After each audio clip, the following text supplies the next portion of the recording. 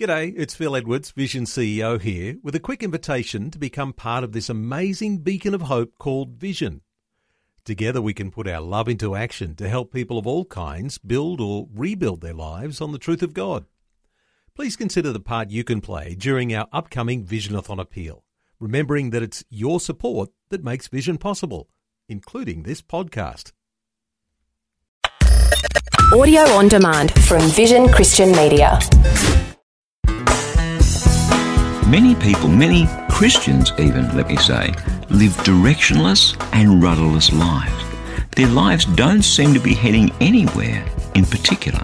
And at some point, as we realise that life's slipping by ever so quickly, that shocks us into the realisation that before long, this life is going to be over. And for what?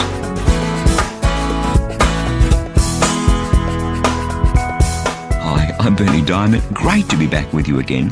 Today we're going to take a look at the rest of your life from a different perspective. And please do stick with me, because at the end of today's message, I'll be telling you about Christianity Works' special edition book. It's called Power Unlimited, and I'd love to send you a free copy to help you lay hold of the incredible power of God so that you can be all that He made you to be. You know, one of the most common things that we all experience at some point or other in our lives is this dilemma, this crisis of, well, where is my life headed?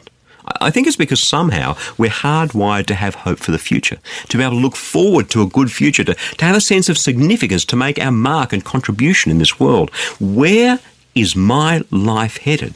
Can be a question of quite some desperation. And for our lives to be headed in the right direction, we need a few things to come together. The way we live, the things that we control, and the things that go on around us, and the ones we can't control. See, that's not easy putting that all together. It's almost an impossible juggling act. But what if God has a plan?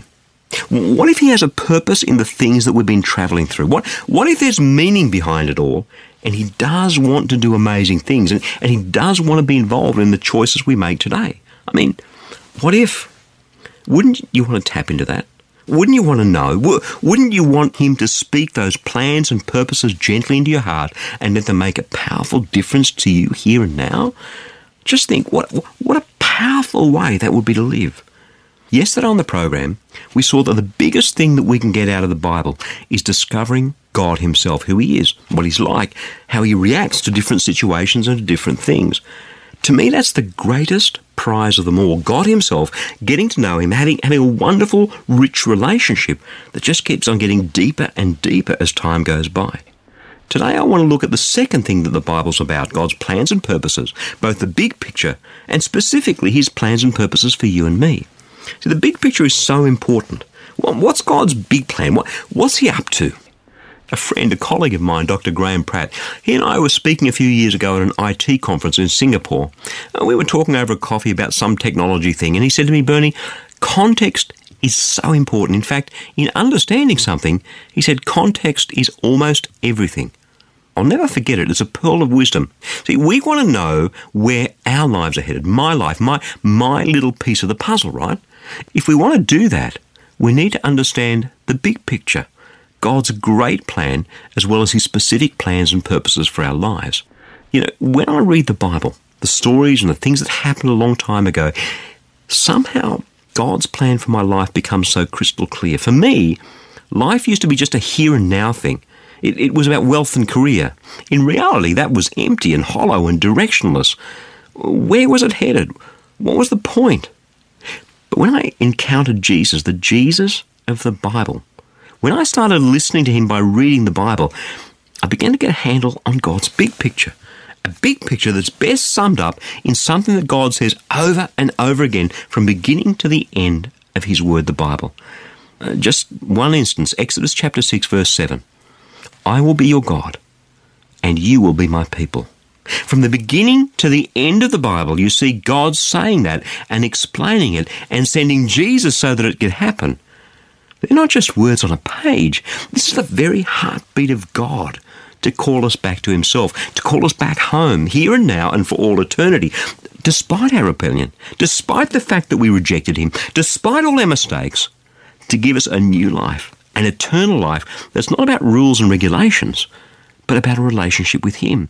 And right through the whole Bible, you see him engaging with people and drawing them closer. People just like you and me, people in their weaknesses and their failures. Yet he loves them and touches them and reaches out to them. Okay, we see God's anger too sometimes. You see that God does get angry. And yet despite that, he still reaches out to his people from in the midst of his anger. And that's where we discover his grace. That's where we see Jesus dying on the cross for you and me. As we read those stories over and over again, his heartbeat touches ours. His desires touch us. His grace wraps itself around us and through us. I've only just started to wrap my heart around that as I've spent the last 20-odd years listening to him and hearing his words and his stories and his heartbeat in the pages of that wondrous book, the Bible. You know, you open the Bible and you read the story of Jesus dying on the cross and crying out, my God, why have you forsaken me? Matthew chapter 27, verse 46. And from the page of that book, we hear God crying out to you and me here and now, don't you realize how much I love you? And you know, as well as this big picture of God's engagement of all humanity and his plans for humanity as a whole, the thing that for me so often leaps off the pages of his book are his specific plans for me. Sometimes we think, well, you know, God stopped talking. God had the prophets in the Old Testament and he had Jesus in the New Testament. He had some apostles in the New Testament, but that was back then. Today, though, here and now, God's stopped talking. But when we're travelling through times that are uncertain, when we want to give up, when we're in a relationship or in a thing that we thought God had called us to, but now we're not sure, we need God to speak. I can't tell you the number of times in the early days that I wanted to give up on this ministry of Christianity Works that I'm involved in still today. I can't begin to tell you. It all looked so impossible. It all looked so hopeless. How could this guy from the IT industry ever do this thing called sharing God's love with people through the media? It was absolutely incongruous. But as I look back now, that regular habit of spending time in God's Word day after day is how he touched me, how he whispered in my heart, just keep on going. That's what happens. You read God's Word, you discover power. Power unlimited, power to keep going with God's plan for your life. That's just what happens. When I was rock bottom, I remember reading this, James chapter 1, verses 2 and 3. Brothers and sisters, whenever you face trials of any kind, consider it nothing but pure joy because you know that the testing of your faith produces endurance, and let endurance have its full effect so that you may be mature and complete, lacking in nothing. Another time, just when I was wondering whether or not to step out in faith by growing the ministry into Africa, when we clearly didn't have the resources to do that, I opened up the next chapter that I was reading and read about Peter stepping out of the boat. I just noticed that Peter didn't wait for the storm to stop. No, he stepped out of the boat onto the water in the middle of the storm and walked on the water towards Jesus. The Bible is full of this stuff. And somehow God, through his Spirit, takes those stories and connects them with our lives. And in our hearts, we just know that God is speaking to us. There have been so many times just when I needed a gentle touch from God. Then I read about how he healed the leper or the blind person or the lame man. The Bible is full of God's promises and plans and purposes. And when we establish a regular habit of just spending some time in there with him each day, his Spirit writes his promises and his plans and his purposes with indelible ink in a way that no person, no man, no woman, no situation, no trial can ever rub them off your heart. God himself brings his word to life, and that changes everything.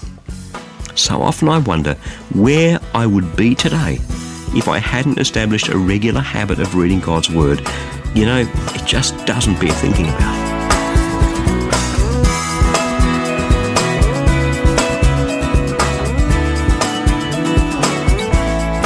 With all that this world throws at us, add to that the temptations and the attacks of the devil, man, it's easy to feel powerless some days.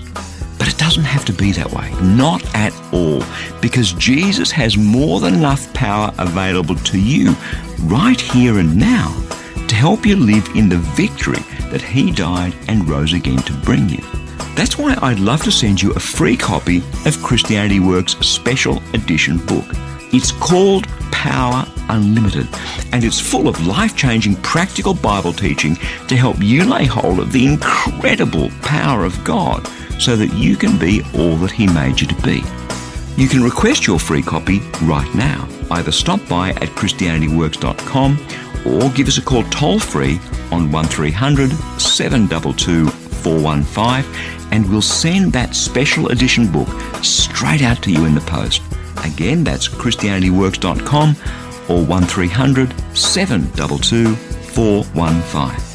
Hey, thanks so much for joining me. I'm Bernie Diamond, and I'll catch you again, same time tomorrow, with a different perspective.